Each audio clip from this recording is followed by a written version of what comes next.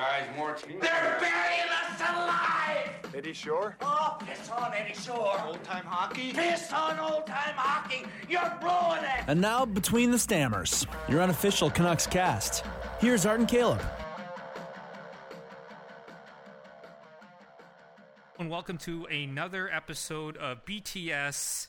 We're broadcasting, or recording this rather, on a Wednesday. It's January 9th, 2019. It's our second of the new year. This one's a little bit different.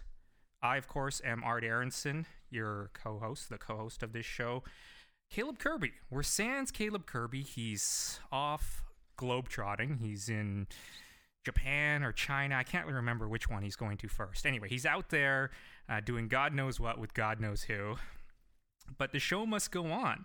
And since Kerb's out, I brought in a buddy to fill in for him. My buddy, TJ Mullen, who I used to work with at CFAX 1070 here in Victoria. He was a technical producer there. I think he still does some technical producing there, right, TJ? Periodically, yep. Whenever they need someone to fill in on the weekends or whenever I've got some free time off school. That's good, man. And we were also together. We did a little afternoon, Friday afternoon, evening more like, on CFAX 1070. We did a show called The Locker Room there, right? Yep. You still do that at all? No, my schedule won't allow for it, so I haven't been on the airwaves in a long time. But I do miss getting on there. I was back on a bit over the holidays around Christmas time. Got to talk some World Juniors. That was real fun. Did you get to catch any of the World Juniors? I caught a little bit of the early games where Canada was blowing out teams. It wasn't that much fun. And then I watched the Canada-Finland game, and that was a whole other story. It disappointed me enough I didn't watch another game, and I blinked and suddenly Finland had a gold medal. Yeah, it's interesting. I did get to see Finland, and I said this in the last podcast. I got to see them twice here in Victoria. Did you get to go to Save on Foods? No, check it out? Didn't get to attend any games live. It's they were an interesting team because one game I saw them play against the USA, which was New Year's Eve. They were not. I didn't think they were that special. The USA were like, twice as good as them, I thought. And I saw them play against Slovakia just before then, and they were like 100 times better than Slovakia. So I was like, which team are we seeing here? And clearly they didn't play their best game against the USA the first time they played, but then in the gold medal game they were able to win that after defeating Team Canada. That was a weird game too. Yeah. It was a very Finland style of play where they were just trying to counterattack, play real solid defense, and I thought Canada was the better team through most of it. You did. I really did. Finland had more shots, maybe a few more chances, but Canada always felt dangerous. Yeah. It was Finland dropping and playing a bit of the trap and not letting things open up. But I felt that game should have gone Canada's way, and you get an unlucky bounce and a broken stick, and that's how these one-off tournaments go. It's that easy to be knocked out. What did you think about the decision to send out Maxime Comtois, the captain, out there for the penalty shot in overtime? That was the biggest moment of the game, clearly. Yeah, I didn't know enough about this team to have a guy that I thought should take it. Yeah. I was okay with Comtois. He has some NHL experience, and the captain of the team, so that should be the guy you can lean on in a situation like that. Lots of people saying it should have been Frenier or Frost, I think, or even Cody Glass. Maybe someone with some slicker hands, but that's a real tough spot to be in. So I can't fault the guy, right? That was a nation on his shoulders, and he did what he could.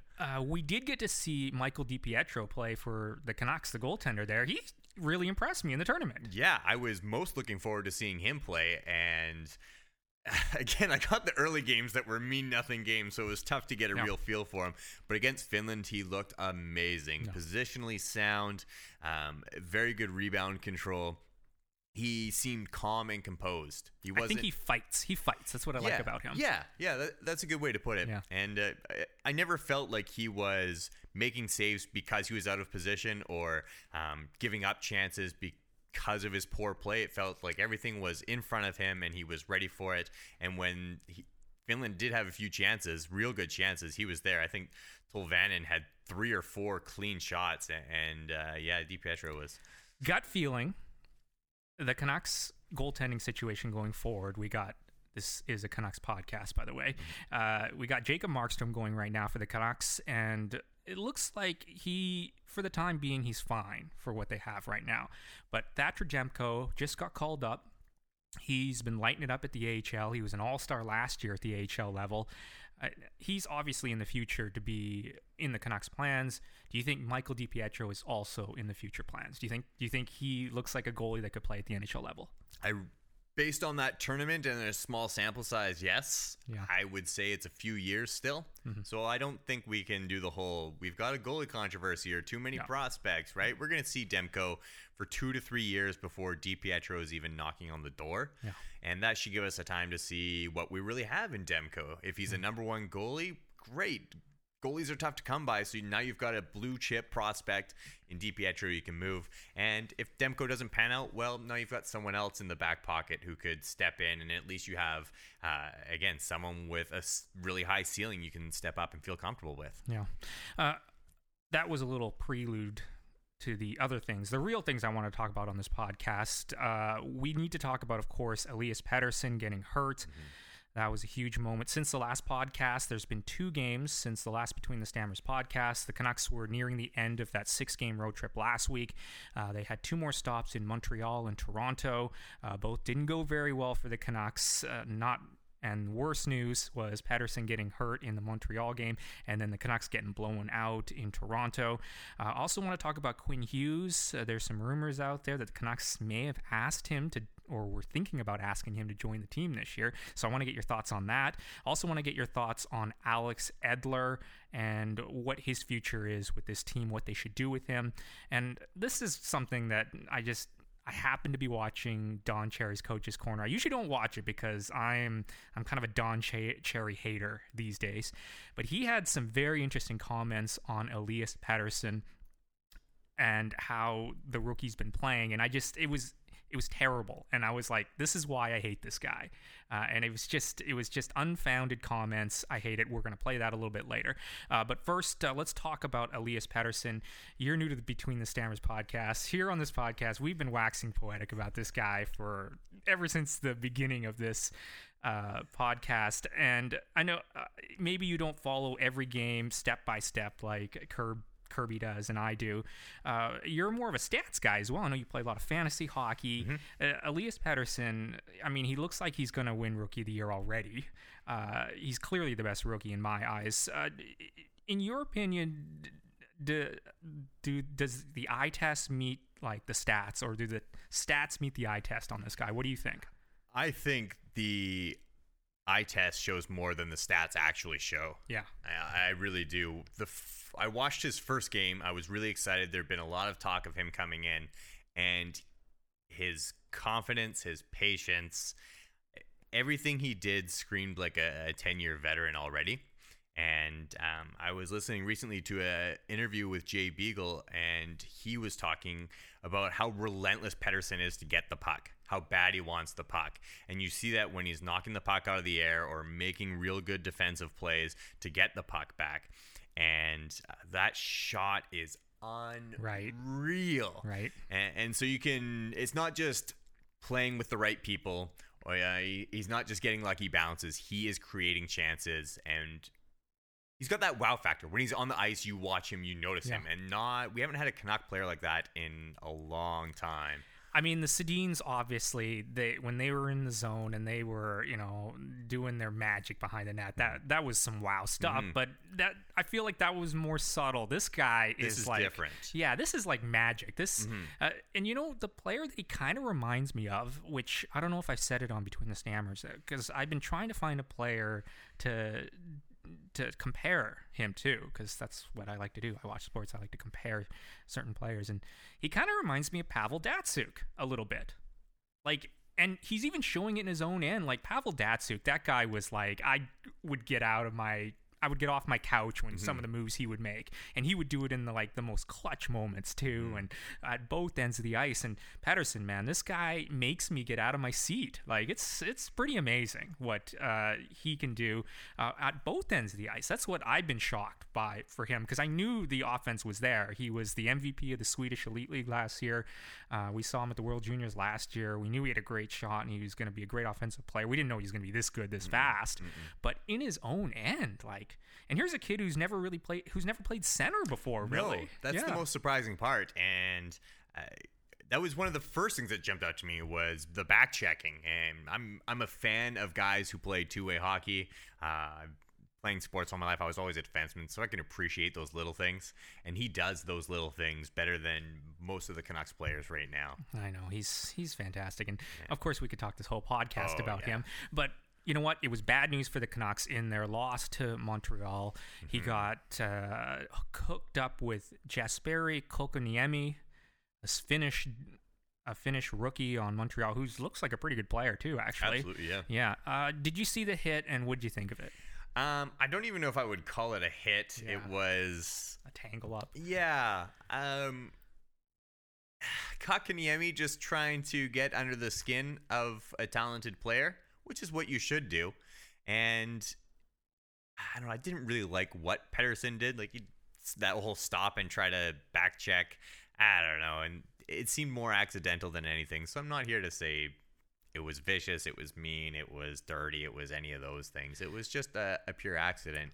Where I didn't like it was, again, reaction from Canucks players as they skate by. Just was Ben Hutton standing there watching Kotkaniemi. Just give him something, right? He stood over him. You could have given him a little poke, a jab. Yeah. And this game was immediately after. It was the night after Pettersson had scored his first career hat trick. Oh, man. He was he dazzled the crowd in Ottawa. That might have been his best game. Yeah, it was. And we were like, I can't, and I'm watching that game, I'm thinking, I can't believe this guy's on the Canucks. It's incredible. And then this happens. Were you like some Canucks fans, we can't have nice things that, it's it feel like that, doesn't it? It does. When we lost Besser last year to a back injury and kind of a weird fluke accident as well, you're like, it's just how things go around here. It's just how it goes. I know, and it's just why? And we got this kid who looks like he's going to be a runaway. This guy's he's on pace for over 80 points this year, man. And then to see this happen, it sucks. And then they get blown out in Toronto. It sounds like, though, there is good news that, if you see the replay of this hit on Pettersson, it's ugly, man. The way he gets tangled up in the knee, you see something like that in the NFL, you're like, man, this guy could be out for the year. This looks like a major knee injury. But the fact that he got up and skated off was a good sign right away. And then now it sounds like it's just a mild MCL sprain. I think that's what Travis Green is calling it. Here's Travis Green talking about it on, I think it was Monday after practice. If you're going to sprain your knee, that's probably the best case scenario. Yeah, I mean, he's not going to be as long as we've seen other knee injuries in the past. But this is normal recovery, what he's doing. So we're not going to rush him back. He'll be back when he's good and ready. Obviously, they can't rush him back. They can't, right? No need. I mean, even though they are in fighting for a wild card spot right now, this guy is the future. You can't. You just can't. You can't. Because he got sent down, though, there's other players that are going to have to step up and play a key role. Adam Gaudette got called up, and he's going to be in the roster. He's going to be in the roster for tomorrow night's game. It'll be maybe tonight by the time this podcast gets out against Arizona. The Canucks have actually not played in 5 days. They haven't played since last Saturday. So they've had time to, practice and get the team together after that shellacking, that 5-0 shellacking. I was really looking forward to that Toronto game until the Pettersson injury came down. Yeah. And it turned out to be crap. Levo got hurt as well, and he was going to go up against his old team. I don't know if you've seen a lot of Josh Levo this year, but I've liked what he's brought to the Canucks. Have you seen much of him? Not watched a lot, but I've seen his name pop up a lot on the score sheet, which is what the Canucks have been looking for in a long time, right? Goals have been tough to come by. So finding someone who can contribute. That's just nice to have, right? It seems the Canucks have a plethora of forwards that will, I guess, need to be in the lineup. Yeah. And so some decisions are going to be made as guys get healthy. But he's one of those guys who I think understands his ice time's not guaranteed. His position on the team is not guaranteed. Yep. So he needs to do things, and he's found ways to contribute. Yeah, he has, and he's been on the top line with Pettersson and Boeser there. So he's shown he can move up and down the lineup and succeed at any any checking role or offensive role. That's what I like most about him. But Adam Gaudette, he has also succeeded, I thought. Like, he hasn't scored at this level. He was sent down when Sutter came back into the lineup. He had an extended run with this team, 31 games. About 31 games with the big club before getting sent down. He had 2 goals, 4 assists for 6 points. And I thought he was really starting to get a handle of the NHL game. And I thought that he if put in a scoring role, he could probably do that later. This is a guy who won the Hobey Baker Award last year. What have you seen from Adam Gaudette? What do you expect from this guy as a prospect and from what you've seen so far? I don't think we're going to get an amazing elite player, but I think we're going to get a reliable NHL player. Yeah. Which is always nice when you can pull someone from that caliber up out of collegiate and have them inserted into the lineup and contribute right away. I'd like some more offense, but I understand his role. Yeah, he's been playing on the third line, right? Yeah, or the fourth line or whatever. A checking role is what he's played. And what I'm excited about with Pettersson gone, he's going to get one of those top 2 center spots. Horvat's probably going to be on the top line with Boeser, I'm guessing. And then he's going to be probably centering the second line, which gives him an opportunity to, play with some more skilled guys like Baertschi and dare say Louis Eriksson. But that's what we need out of Gaudette, is a chance to see what he can do when given the right ice time and the right teammates. It's such a logjam right now on forward because we do have Goldobin, we've got Virtanen, Baertschi, Horvat, Pettersson, Boeser, right? There's not a lot of room in there for the top 6. And even when you go to the bottom 6, we've got Sutter and Beagle and Roussel, Eriksson, right? There's not a lot of spots on this team for the forwards. So if you really want that spot, you have to come in and earn it, right? Josh Leivo coming in and putting up the points. It might be best to see what Gaudette can do now and then let him grow in the AHL. He doesn't need to be here right now. So I want to see him maybe go dominate the AHL for a bit, get that confidence, find out what he can do at the next step, and then possibly free up some space next year for him and put him in a spot where he can, better suited to his talents. Yeah, I don't want to see him playing bottom 6. Yeah, 8 to 10 minutes a night. It's not worth it. Yeah, he's got a great attitude though. I got a clip of him talking to reporters today. After practice, he was skating on the second line, so it looks like he's going to have an opportunity to be in a scoring role here. Here's Adam Gaudette talking to reporters after practice on Wednesday. Definitely had a lot more ice time and played in all situations. I was out there on the penalty kill and key face-offs and on the power play. And it was good to get that experience and hopefully come back here and get a little bit more of a chance to do something with the playing time I have and playing with the players I have. And I'm excited to take advantage of it. Gaudette talking about his time back at the AHL. It can't be easy to be a top prospect and get shuttled back and forth between the AHL and the NHL, but it sounds like he's taking it in stride, and that's I love his attitude. And this is, what he reminds me of. He reminds me of a young Ryan Kesler. Seriously, I was about to say the same sort of thing. Yeah, I don't know if you remember, but Ryan Kesler, I think it was like 2006 or 2000. I think it was 2007, perhaps. It was that series where we were playing against the Dallas Stars. And it had, in that series, it had that marathon game that I think it was Henrik Sedin that scored in the 7th overtime or whatever it was. And it was a really long game. It was like a 1-1 game. And I remember Marty Turco in that game had like a 1.43 goals against average, and they lost the series. Neither team scored any goals in that tournament.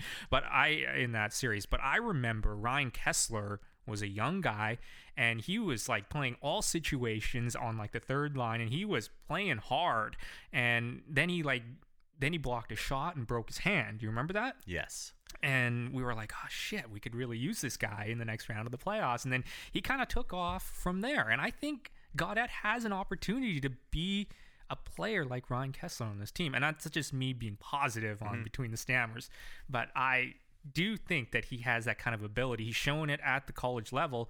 And the fact that he's, playing some checking line minutes here in Vancouver, maybe it bodes well for later on in his career that he plays a 200-foot game, right? He might have to, because if the goals aren't going to come easy, then you got to find a way to help out in different areas. And if you look at this team, the way it's set up, you got Horvat and Pettersson as the top two centermen, right?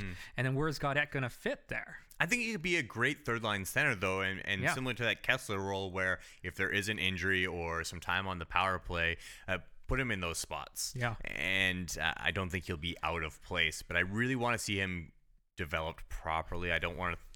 I've seen a lot of guys get thrown in. Are you worried about development on the Canucks? There's some of the young bit. players. There is a lot of whispers about that. I feel it's a bit better now. We've seen Besser done right, Pettersson done right, but we saw Virtanen.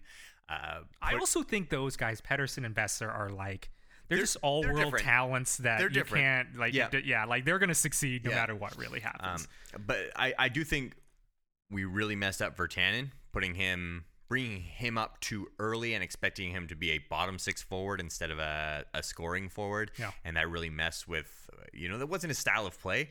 So I hope they let Gaudette go and develop and age like a fine wine, I guess, in the AHL, and then bring him up when the time is right. We have so many centers right now. There's no need to rush. Yeah. How do you the Canucks right now, in the situation that they're in, they're 1 point out of a playoff spot, 1 point out of a wild card spot. They're fighting with the Anaheims. They're fighting with Edmonton. They're fighting with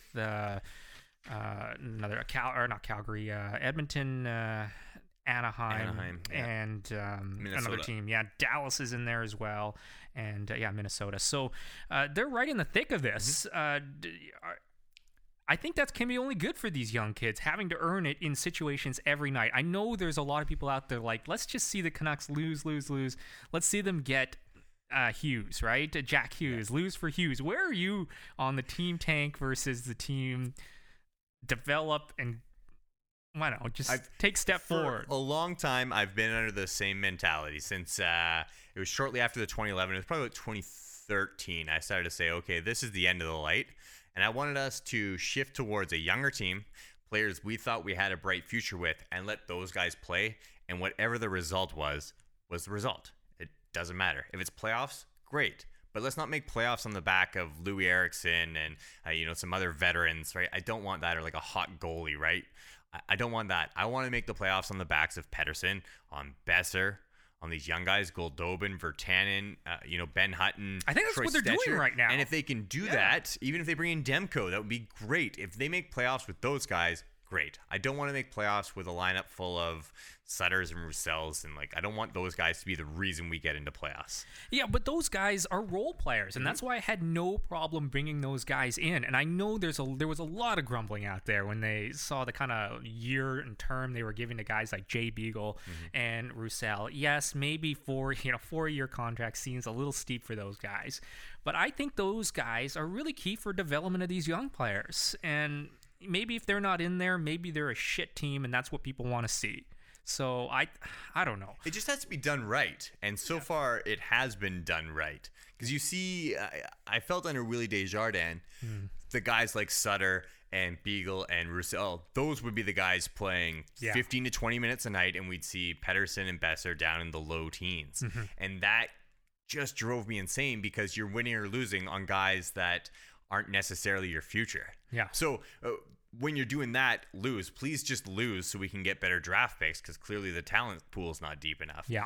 Now that we're rolling with Horvat, Besser, and Pettersson, go make the playoffs. Get the wins off these guys. If they're scoring goals and winning us games, perfect. I don't care about the end result. Let's just set our sights 5 years down the road for a Stanley Cup on these guys' shoulders. Yeah. Imagine Quinn Hughes. There was a lot of talk about him just making the team, and there's a lot of whispers that right now, if he was on the team, he'd be the best defenseman on the Canucks. Have you heard those whispers? I know that he would be. I mean, Edler's having a pretty good year, but I think Hughes could step up and would be top pairing. I got to see him. I was there at the New Year's Eve game. And your thoughts? This kid was, and I said it on the last Between the Stammers, he's one of the best skaters I've ever seen. Like, and his edge work, just, and he's a roaming defenseman too, and he's the top-notch blue chip prospect you want at defense. I'm like he looks like Duncan Keith out there. Like, he skates like the wind, you know, and he's willing to go to the dirty areas as well. I love his game, and yeah, I was a little upset that he, you know, decided to go back to Michigan this year, and Michigan actually not doing very well at the college level right now. So there were some whispers fueled by a Sportsnet report last week that the Canucks brass were considering Colin Hughes. It came out there. I got to give credit to Elliot Friedman on Sportsnet's headline segment of Hockey Night in Canada. He said there was some internal discussion between the Canucks and the University of Michigan about asking Hughes after the World Juniors if he wants to join the Canucks now and turn pro. And it sounds like they've decided against that in the end. Where are you on this one? Again, I'd like to see guys develop. We're not in a win now mode. We don't need the players here now.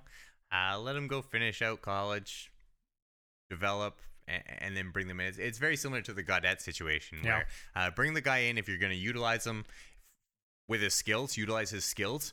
You see, this is where you differ from Caleb Kirby. Kirby be like, fuck yeah, bring him in. Let's win right now. You know? Yeah. I mean, I think he could come in and be a top pairing defenseman for us. Yeah. So, yeah, he should at least get a shot, and he probably will step in right away. And that's another thing, like, when you look at his body, too, maybe he's not quite grown into the whole man thing. But when you're so good, that doesn't matter quite as much, I think, when you look at Elias Pettersson. Although Pettersson has been getting hurt here a little bit, Yeah, the one thing that I heard, and again, I like the stats, and it was a tweet. I can't remember who it says. Some collegiate reporter just got forwarded to me, and it was showing Quinn Hughes' zone exits in his own end, where he is carrying the puck and doing some shifty moves to get around forwards before exiting the zone. And the tweet itself read, Quinn Hughes is leaving the zone with control on 85% of possessions, I think it was. Ooh. Which is... He compared it to other players, and he said this is the best he's seen in collegiate hockey. And that, to me, was something, right? It's one thing to be a really talented player. It's another thing to be able to possess and control the puck and control the flow of a game and take over. I mean, exiting your zone with control 85% of the time is not something we see Canucks defensemen do very often. Honestly, the only guy that can do it, but he's off and on, is Ben Hutton. Seriously, he's the only guy that can do that, I think. Yeah. And I watched, and Quinn Hughes, that's another thing. Obviously, I noticed the way he saw the game. I thought he was ahead of his teammates there at the USA level. I was like, he's playing with guys who don't think the game quickly enough for him. So I think he would look even better at the NHL level. That's a great stat, though, on 85% of possession. I don't know if that's totally accurate, but it was around there. It was definitely higher than 75%. We'll fact check that here on the team. But it was enough that it blew my mind. And I'm liking these new advanced stats, fancy stats, and that's one of the ones where it really tells something about a player. Is puck control is the new thing, and we can go back to Pettersson wanting the puck. Beagle saying he just goes after it. He wants it on his stick, and that's the new NHL is you need the puck on your stick, and you need to be able to break out of your zone with the puck. No more of this just slap it down the ice, try and go dig it out of corners. It doesn't quite work that way anymore. When you got guys that can create plays like that too, it just changes the dynamic of your team, right? And that's what we saw with Elias Pettersson. I was like, what is the difference with this Canucks team? Well, why do guys look better than they are? It's because Elias Pettersson just takes the pressure off so many players, and he creates plays. And I think Quinn Hughes will come up and be that same type of player from the back end. I really hope so. And that would give us a nice little foursome to work off of with Horvat, Besser, Pettersson, and Hughes on the back end. And we can start finally looking for those secondary pieces. Maybe it's Goldobin, Levo, those kind of guys. Maybe it's Gaudette stepping up. I think I finally have hope. It's been a couple years. I know, right? But I finally have that little glimmer of, okay, we can be a contender if things keep progressing the way they are. Yeah, and that's awesome that you say that. And I'm hearing that from most Canuck fans. You know, it's not just the homerism on this podcast. There are other Canucks fans that feel the same way about this team, that there's a light at the end of the tunnel. And you got these top prospects who, you know, they weren't 1, 2, or 3 picked in the draft. They weren't. They were just great draft picks. And like Boeser was taken at 22 or 21 or something like that. And obviously you got Pettersson there at 5, and Quinn Hughes was at friggin' a gift at 7. Right? Yeah. Like, I really got to give Benning credit for that. There's one department that I can't knock him on, and that's the scouting and being able to find these players. Well, while I have you on right now, what are your thoughts on Benning so far, on how he's done? What would you give him? What kind of grade would you give him so far? If you don't hold back, if you take away the scouting, it's been a C at best for me. Yeah, I've really disliked a lot of things. Okay. I really dislike the contracts with the term and the money for guys like Eriksson and Beagle and Roussel. To me, it's dead money. The Eriksson contract, you can't maybe do the worst thing I've ever seen. You can't do that in today's NHL. You're gonna get strapped for cash at some point. And if you have those guys making you could put together a fourth line of the Canucks that's not unrealistic to be a fourth line, and it would be upwards of $20 million. And you can't be doing that. That's too much money. So Caleb Kirby calls the Louis Eriksson contract worse than the Mark Messier contract. He's calling that right now. He's like, he says by the end of this, it could look like that, worse. And that's an abomination. What do you go almost a calendar year without a power play goal, and I just he's invisible most nights. I was listening to another podcast with Bochford and Patterson, the Patcast, and they said they play a game up in the media box there where they hope for the blank sheet from Louis Eriksson, and there's been a couple of games where he's gone into the third period with not a shot, not a hit, not a giveaway, not a takeaway, just invisible, and they're hoping he'll pitch the shutout. It's so obvious when that guy's not trying, though. That's the thing about him, and it bothers people because, I mean, it bothers me because I've seen him play at a very high level, right? He helped me win a fantasy pool a few years back. He plays when he wants to play. Yeah. And when you're fat off this huge contract you just got, what kind of incentive does he have, right? Yeah, and we all saw it coming. When he signed it, I just turned to everybody. I went like, we all saw this coming, because I had some friends that were into it, and I went, look at Louis Eriksson's career years. When were they? Before he changed teams on a contract year. Yeah. He always plays his best hockey on a contract year. You're not going to get 30 goals all the time. He's Alexei Kovalev. Yeah, and I really liked Louis Eriksson. When he's playing for the Stars, he was a very good goal scorer. I give him that. But you can't be signing guys that age to that contract, to that much money. And get back to the Benning. It felt desperate. That's and to get back to the Benning thing, we could do the same thing about trades, as I just feel like we've given up things and maybe haven't gotten the best return. So what example of that would you put? I mean, I really disliked Goodbranson trade. Yeah. I kind of get the feeling Benning's got a little bit of that old school mentality, or is trying to hold on to that old school hockey where big gritty players and I'm sure we're going to talk about Don Cherry, just an old school mentality and not evolving to the new NHL. Yeah. And Goodbranson's the kind of player where, again, as soon as we brought him in, I said, this is not going to work. He does not thrive in today's NHL. The game is changing. He is of the old mentality. It doesn't work. And it's guys like that where you're like, you just like, it made you cringe. Everyone, like, there's a large population that saw that, like, don't get this guy. He's not. I see what you're trying to do. Don't, right? Like, guys like Brian Burke don't have jobs GMing anymore for reasons, right? Like, the truculence is gone in the NHL. You need to be ahead of the curve, as I like to say. Do you still feel like there's room for guys to be physical, though? Like, to be like enforced? Like, because that's where I think Eric Branson has a role in this team as like a leader physically. Yeah, sure. But you have to be a guy.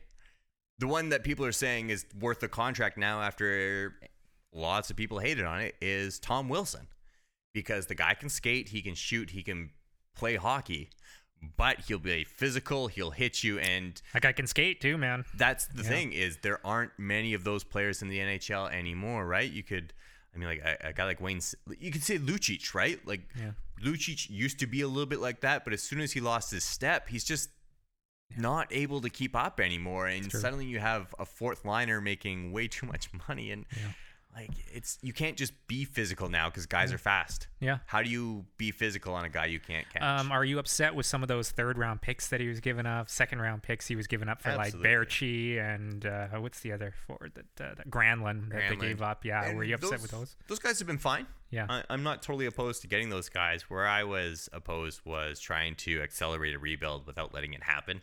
Yeah. That's I Did you buy into the whole? Are you buying into the whole like you gotta make the young players earn it? That's why you bring these guys in.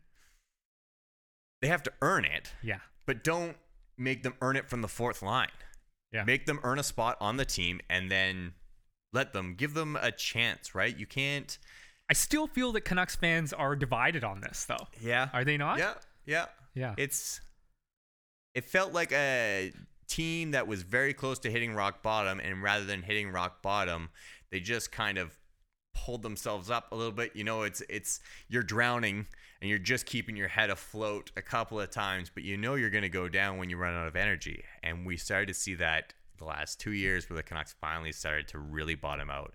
And it would have been nice to have just realized that 2 or 3 years earlier, because maybe now, instead of just fighting for a playoff spot while we have Besser and Pettersson and Horvat coming into their primes, maybe we're already a fringe playoff team and we add those guys, have them give that extra 20%. And now suddenly we're not just fighting for a spot, but we're a dark horse. Mm-hmm. And to me, I felt we lost 2 to 3 years by bringing in all these guys over and over, veterans that were going to turn us around and get us to the playoffs, and it never happened. I will say the vet that they brought in this past offseason here, who I am impressed with every time I watch a game, Jay Beagle. And I know, people don't like the extra years that he got on his contract. But man, this guy plays in every situation, and he is a gamer. He's a guy that you want on your team to win the Stanley Cup. And I've watched him play, and I'm like, this guy, because he's not afraid. He goes against every big line, and he plays well against them. Mm-hmm. Like, he turns top lines into defenders because of the way he plays, which is pretty cool, man. So getting a guy like that, I'm okay with that if it works. But yeah, the term of contract, nobody's gonna like that 3 years from now. If you take away term, you take away money, absolutely. Mm-hmm. But it's the way NHL works, right? It's a business. You got to realize that that's part of the package, right? Yeah. So I understand where Canucks fans are like, okay, why are we signing free agents? I think that's a lot of where that, the team tank is like, why are we doing that when we should play the young kids? Play the young kids. And then you got the other portion, which is kind of like me and Kirby a little bit, like, yeah, you bring those guys in, and then if the young kids beat them out, they beat them out. Mm-hmm. So I just like, though, about this team that they're in a position to fight every night. And it's exciting to watch games again. That's what I like. That's the biggest thing right now is it's fun to watch the Canucks. We had a lot of years there under Willie Desjardins where the games were boring. Oh, man, they were so bad. No one you were excited about. There was no creativity. You were watching the Sedins dwindle. You're watching older players just Burroughs and Hansen that are exiting their primes, and you're like, okay, Bieksa too. Bieksa, right? Like, you're just like, this isn't what it used to be. Yeah, I'm sorry, I'm not gonna pay a bunch of money to go see those guys age and Ryan Miller come in on a 2-year contract. Exactly. Right. Exactly. Yeah. So, but it's different now, right? So much different. So much nicer. Like, I get excited when the Canucks are playing. I have someone to watch. And, I've been big on the Besser bandwagon. He's my guy. I love Besser. I bought a jersey. Yeah. I bought a jersey, man. That's awesome. It's a great story, actually. Yeah. I've told it on this podcast before, but I didn't have a Canucks jersey, and I'm one of those guys who are like, I don't like to buy jerseys unless they really mean something, I'm not a guy I'm not a jersey whore. Yeah. Caleb's kind of a jersey whore. He goes out there, he's got a million jerseys. I'm like, that jersey means nothing. Like, why do you have that jersey? So I'm really picky and choosy. So I have like a Pavel Bure, old school, plate of spaghetti 10, right? Yeah. But then I haven't had a Canucks jersey since then, and I don't love the birthing orca. I'm not a huge fan of it, but I mean, I'm on board now because this is what we have, right? And so we went to a game, me and Caleb, and this was a year ago. and it was a Blackhawks game, and it was a good game. The Canucks almost won the game. They blew it at the end, and I think Tay scored in overtime or something. Like, it was a really good game, and I'm waffling on this jersey, this Boeser jersey, and I'm like, then I'm looking at the price of it. It's like $270 or something, and so like $300 with tax, right?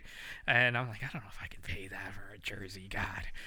So we go back to our seats or whatever, and Caleb says he's going off to get a hot dog or whatever. He comes back, he's got a Boeser jersey, throws it at me. He's like, there you go, kid, you got a jersey. I'm like, no fucking way. That's so awesome. And then the next intermission, I'm like, I'm not letting this fucking guy buy me a $300 jersey. Yeah. So I fucking went and bought him a Bo Horvat jersey and threw it at him. I'm like, there you go, buddy. You got a Bo Horvat jersey. That's so awesome. We were hammered too. That's probably the best part of it. Yeah. That's so good. Yeah, we were there with another buddy, and they were like, you guys are fucking idiots. We're like, yep. Yeah. So that's Between the Stammers jersey story time there. We talked a little bit about Louis Eriksson and how he plays during contract years. We've seen it with other players. A guy who's in his contract year right now, Alex Edler. He is a conundrum on this team. Mm-hmm. We on this podcast, we did our all-time favorite Canucks, and we've done our least favorite Canucks. And this guy makes it on both those teams. Yep, I can see that. You know, he's maddening. And he's been so maddening during this run where they've been bad. Because it's clear he doesn't give a fuck out there. No, does not. Last year he did not give a flying fuck. And he took I would say 75% of the season off. He did. Only when the Sedins said they were calling it a season, he kind of perked up a little bit and played better because he's been a mainstay on this team for a very long time. Yep. This year, he's their best fucking defenseman this year. Yeah. He's what we wanted him to be for the last 3 years, This is what right? we're paying him for. Yeah. In 2013, he signed a 6-year contract, $30 million, cap hit, $5 million per year. Not bad, we thought at the time. Seemed like a real reasonable deal at the time. I mean, it just so happened that the Canucks sucked ass, and he sucked ass for more than half of that contract. And here he is. He's in the last year of that contract. I believe that's been 6 years. Yeah, man. That's insane, right? Yeah, it's tough on you so quick. And this year, he leads the club, 19 points. He ranks 4th overall in the league with 90 block shots. He's averaging a team-high 23 minutes and 13 seconds of ice time.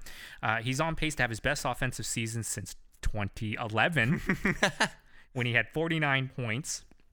And he has a +3 rating on the back end, which is a lot better than his -39 he had in 2013-2014. Oh, yeah, the old green jacket score. Oh, man, the guy. So here we are, though. The Canucks are fighting for a playoff spot. We're getting closer and closer to the trade deadline. What do you do with this guy? He's already refused. He has a no trade clause. Mm-hmm. He's already refused to waive it once from reports anyway. Are you looking to try and move this guy? If I could, yes. You have the opportunity to bring him back in the summer, and today defensemen of that caliber fetch you a real nice price. There will be a lot of playoff teams that will be looking to add him to their roster if they can. So if you get a deal, if he's willing to waive it, and you can even tell him, look, we have $6 million waiting for you on another 3-year contract after you're done your 4-month stint. Just please help us out. Yeah. We'll help you out, and we could bring him back next year. I'd like to see him come back. I think we still need a rock. What would you give him for a contract next year if he was a free agent and you could bring him back to this team?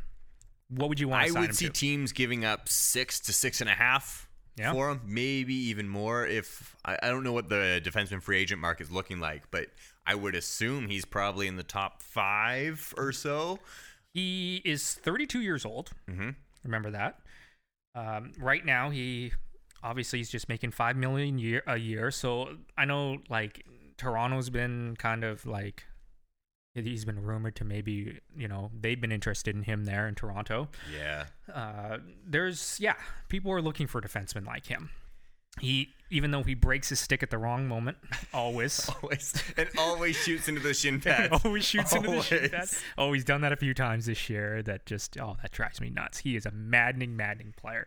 But I agree. When Quinn Hughes comes on this team, you're gonna want a guy like Alex Edler around. I think you can't bring in Quinn Hughes without anybody else around him. As much as I like Stetcher and Hutton, I think you need to have those guys like Tanev. Yeah. You need to have those guys there. Yeah, you need Tanev around. I always forget about Tanev. He's good. I know he is. He just quietly does good things, and I always forget he's around. That's because he doesn't fucking score any goals or get any assists, but he does his job. Yeah. And you need to have guys like that, and I think he and Edler are a great pairing, and they're a number one pairing on this team, right? I really think so.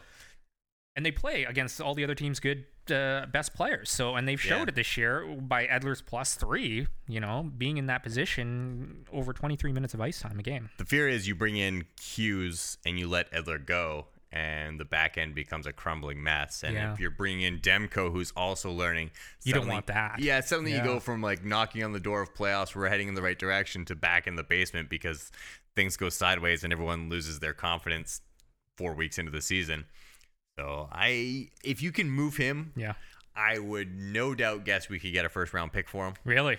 I would absolutely think so. The way he's playing right now, But it's also one of those things that's like, people know about Alex Edler. They know, right? It's the same thing with Thomas Vanek. They knew. Yeah. Like, this guy's going to play great in his contract year, and then what's going to happen after that? Yeah. Nobody knows.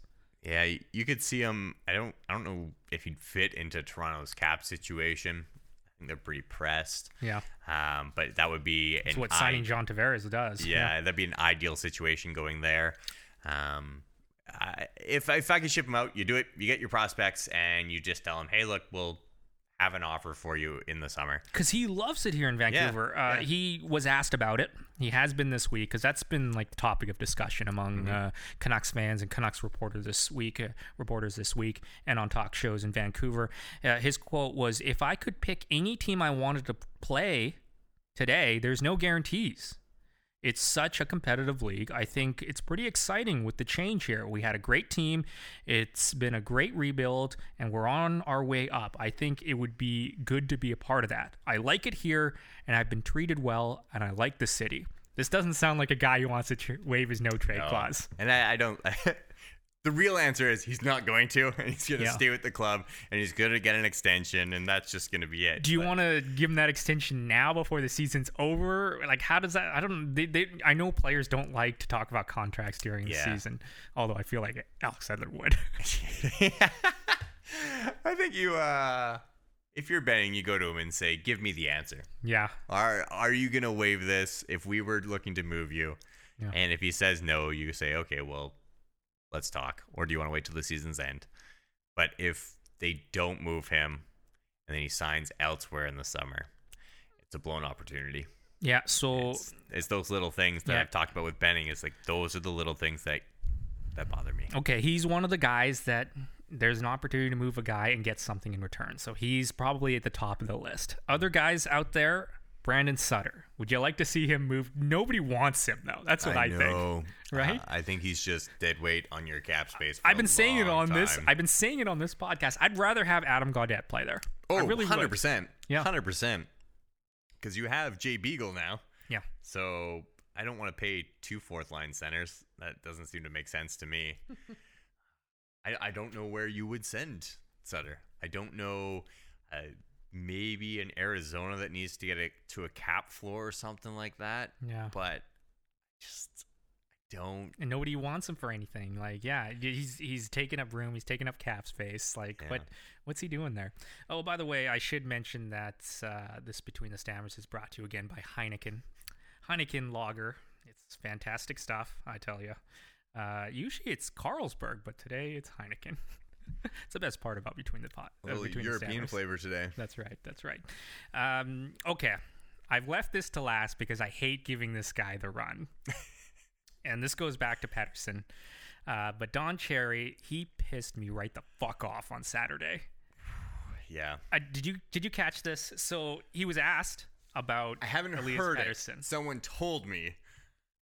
So he was asked about the Pettersson hit and what he thought about it, because Patterson's been, he's been a part of some of these physical plays. I think other teams they know he's the best player in the Canucks, and they're making life difficult on him. And that's hockey. That's part of hockey. Is it dirty? I don't know. But I do think other teams intentionally, unintentionally know they got to get this in this guy's grill, right? So here's Don Cherry on Saturday. He only took a few seconds, but that's all it took for him to fucking piss me off. So here he is talking about Elias Pettersson. Well, you've been right about a lot of things. We'll get to the World Junior here in just a second. Elias Pettersson and the tangle up with Kotkaniemi. What did you think? What I'm telling the kid, Pakayami, whatever his name is, he didn't mean to hurt the guy. And, the only thing I got to say is him. He's got Rookie of the Year. He'll come back. He doesn't look like he's too bad. He'll be Rookie of the Year, and he gets a lot of goals, and everybody's loving him. He's got to stop looking for trouble. He was looking for trouble there. It wouldn't have happened, and the guy got him down and just held on to him. But you got to stop looking for trouble, because if you do in the National Hockey League, you'll find it. All right? Looking for trouble. Elias Pettersson is playing hockey. He plays two-way hockey. He plays it hard. And this is where a double standard has come in here. Like, here's Don Cherry, who yells at European players because they're soft, because they play the outside. They're not good Canadian kids. And then here's a European player who plays both sides of the puck and plays it hard, and he's criticizing him. This kind of reminds me, and this pisses me off so much, it reminds me of when he talked about Pavel Bure in the 90s, and he called him a weasel. Do you remember that comment? No, I don't. Yeah, he called Pavel Bure a weasel, and I was a young kid at the time, and I was like, I remember thinking, what does he mean by that? And now I look back on it and I'm like, no, he just doesn't like this Russian kid. He doesn't like how good he is. And this pisses me off so much. Like, where Elias Pettersson's the nicest kid in the world. He didn't even talk down on Kotkaniemi. He didn't talk down on Matheson, anything like that. He's playing hockey the right way. And then on national TV, this old man who is, I don't know, like in some warped time reality, is the foremost expert on the way he's playing and the way he should be playing. Here's how I deal with Don Cherry. Okay. I just ignore him. I've not listened to anything Cherry has said in years. If he comes on in an intermission, I just mute because of things like this. It's just a reactionary hot take that is typically against whatever a European player is doing, or just some old school nonsensical. I periodically tune in, and there was one a few weeks ago where it was a minute and a half and he contributed nothing. There was nothing. There was zero added to it. It wasn't like, look at this player and here's how he does it. There was nothing. It was like, look at this shot, look at this linesman blow a call, and he hated on the linesman for a bit. And I'm like, there's so many better reporters. There's so many better analysts. Yeah. And he just spouts old school, nonsensical bullshit that I just don't. I defended him for a little while during his run. I would say that, I didn't love the shit he was saying, but he was entertaining the way he said it. And I was like, okay, there's not a lot of people in hockey that are entertaining. Mm-hmm. I found that for a little while. I mean, it's getting a little bit better now. I think like Brian Burke's pretty entertaining when he's talking, right? And I think that I gave him the benefit of the doubt there because he was entertaining, and that's when he was making sense, kind of like he was actually putting sentences together that were complete. But now he's not even putting sentences together; they're complete. They're just nonsensical, and he's not, like you said, he's not adding anything to anything. He's just going out there and being an old man. Get off my lawn. Yeah. He's Clint Eastwood, and worse though because he's not putting together a sentence. Yeah. So this pisses me off.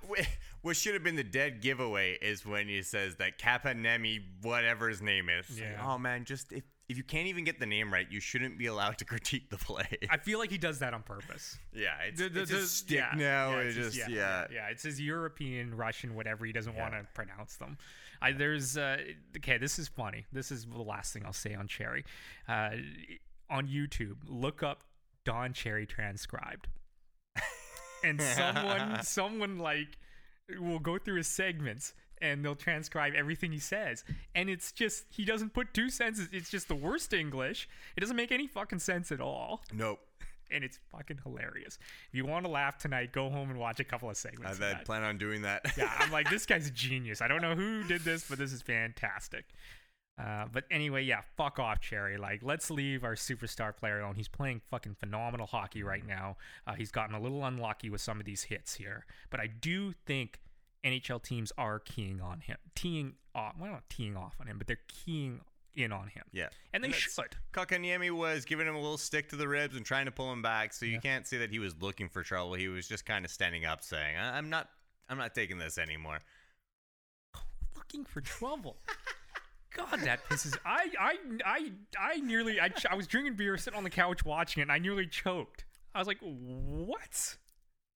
The worst. Oh my He's God. the worst. It was even worse that the Canucks were getting blown out by Toronto there. Yeah. Fuck. On national TV. 5 days off since that fateful loss. 5 days since that fateful loss that Saturday against the Toronto Maple Leafs. A game I was really getting really geared up for, because they had done pretty well on that road trip. They ended up being 3-3 on the road trip, but it started off really well. And then they got blown out in that Maple Leaf game. I mean, obviously the huge insult to injury was the Pettersson injury in the Montreal game, and then getting blown out by Toronto kind of left a sour taste in Canucks fans here going into this week. But you know what? There's some good news here, TJ. They return home on that trip. From that trip, they've had 5 days off. They can practice. They play in order the Arizona Coyotes on Saturday, later tonight, I guess, by the time this podcast is out. Then they got the Florida Panthers, then they got the Edmonton Oilers, the Buffalo Sabres, Detroit Red Wings, Carolina Hurricanes. Only 3 of these teams have winning records. 2 barely have winning records. The Sabres are the best, but they will be in the middle of a tough Western road trip. So anything's possible, you know? If you're looking for a playoff spot, this is the stretch where you go and you bank a bunch of points while you can. Yeah, we're going to find out where the Canucks are at the end of January. Yeah. I think that's when we'll know if this team's a playoff team or not. This stretch right here, I think. And I'm putting a lot into how this team comes out to give me a really good look at how Travis Green is handling this team. Because when you get 5 days to plan and strategize, you better come out flying with some new ideas, and you better be making the right things happen. Well, you have no Pettersson, so you have to be creative here, you know? And this is where, like, Horvat, Besser, they got to step up. They have to. They have to fill that void, because Elias Pettersson, I mean, this guy is over a point per game. Like, you got to fill that void. Yeah. And, yeah, it's going to be tough, but these are teams that they can do it. Just want to get you, this is the last thing I'm going to talk about here on the podcast. The NHL is giving Seattle the future franchise there in Seattle, which is sweet, obviously. They're giving them a reward for bringing buying the team and having it there for the 32nd franchise. Today, Commissioner Gary Bettman said the league has promised Seattle it will host an all-star game within the first 7 seasons. Their first season will be 2021-22. Bettman also says Seattle will host an NHL draft. That event will likely be awarded before the all-star game arrives. He made those announcements as part of his first visit to Seattle since the franchise was approved by the Board of Governors in December. Bettman met with the members of the ownership group there and fans who have placed deposits on season tickets, and reviewed the status of the massive renovation to the Key Center there, or the Seattle Center, I guess where it's called, where Seattle will play. Of course, Seattle's ownership group paid over $1.5 billion in expansion fees, arena upgrades, and state-of-the-art practice facility. What do you think about that? Cool? I'm so excited to see a Seattle team. I've been anti-expansion, but Vegas has worked out pretty good. I think there's a deeper player pool now. When they were doing all the other kinds of expansions through the late 90s, early 2000s, you're seeing a lot of really bad teams who were really bad for a long time. But hockey's grown a lot. Yeah. So now there's enough players to support 32 teams, and I'm still for fewer teams rather than more teams, but I think this regionally gives me something excited to be about, or something excited. Yeah. A new rival. Yeah, a new rival. And I feel I've never really had the chance to go to road trip into opposing teams' buildings without it being a whole thing out to, it had to be Alberta or California, basically. But now I feel we can just hop on a boat here, go down to Seattle, watch them play the Canucks. Yeah. Be in the rival building. Mm-hmm. And I think that would be so much fun. And I fully expect Seattle to come up here and give us a run for our money. And I hope that we have a nice little mutual back and forth. I think it could be really fun. I hate the Seattle Seahawks. I've made no bones about that. But I think if they have fans as passionate as that for hockey, how cool is that going to be for the Pacific Northwest? Yeah. Yeah. So, looking forward to that. And this is cool, having the All-Star game there, having the draft there. I mean, it's not that far. We could jump down there and check it out, right? Isn't Vancouver hosting a draft in the next little bit here? Yeah, they're hosting the next draft. The next one, that's okay. That's the next one, yeah. Yeah, they're hosting the next draft. And everybody's wondering, maybe, it'd be nice to have Jack Hughes in that next draft. I don't think that's going to happen now with... that would be something sweet. Well, actually, you never know. I mean, how the fuck did Philadelphia get the first overall draft pick? Second. Last year, right? Or no, it was the first overall. Yeah, it was. Yeah, and they finished like right around the middle of the and that's another reason not to tank, the way it's set up, man. It's just like you're not guaranteed anything. Yeah. Yeah. So, anyways, I just was hoping that you would agree with Between the Stammers. Everything you said, and that's why you brought me on. Pump your tires. Yeah, that's right. No, just that you agree with the non-tanking thing, because we're very anti-tanking on Between the Stammers. Yeah, no tank. Just let the players play, and whatever happens, happens. Yeah. TJ, thanks for joining me here, man. Man, appreciate it. It's been fun.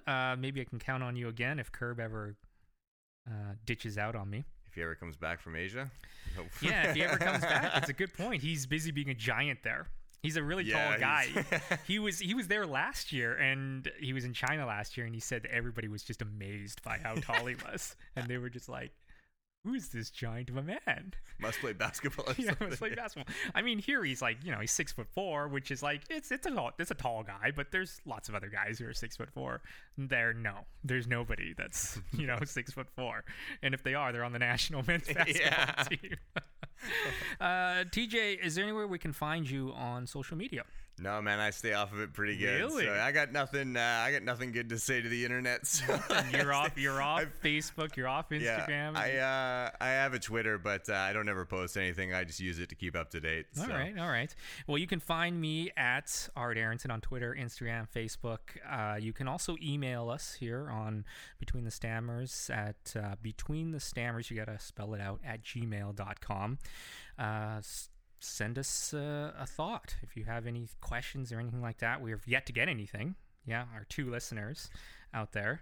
Actually, there is one. We've had a few comments about my hating on Seattle, but the Seahawks. I did want to get Kirby's roast recipe. He was talking about a roast a couple weeks ago. And I was listening to it. It sounded pretty good. I was just before my lunch break, and I was like, "Oh yeah, I can go for a roast right about now." I feel like we could get that to you. We could get that for you as a fee for filling in for him. Perfect. Yeah, a free recipe.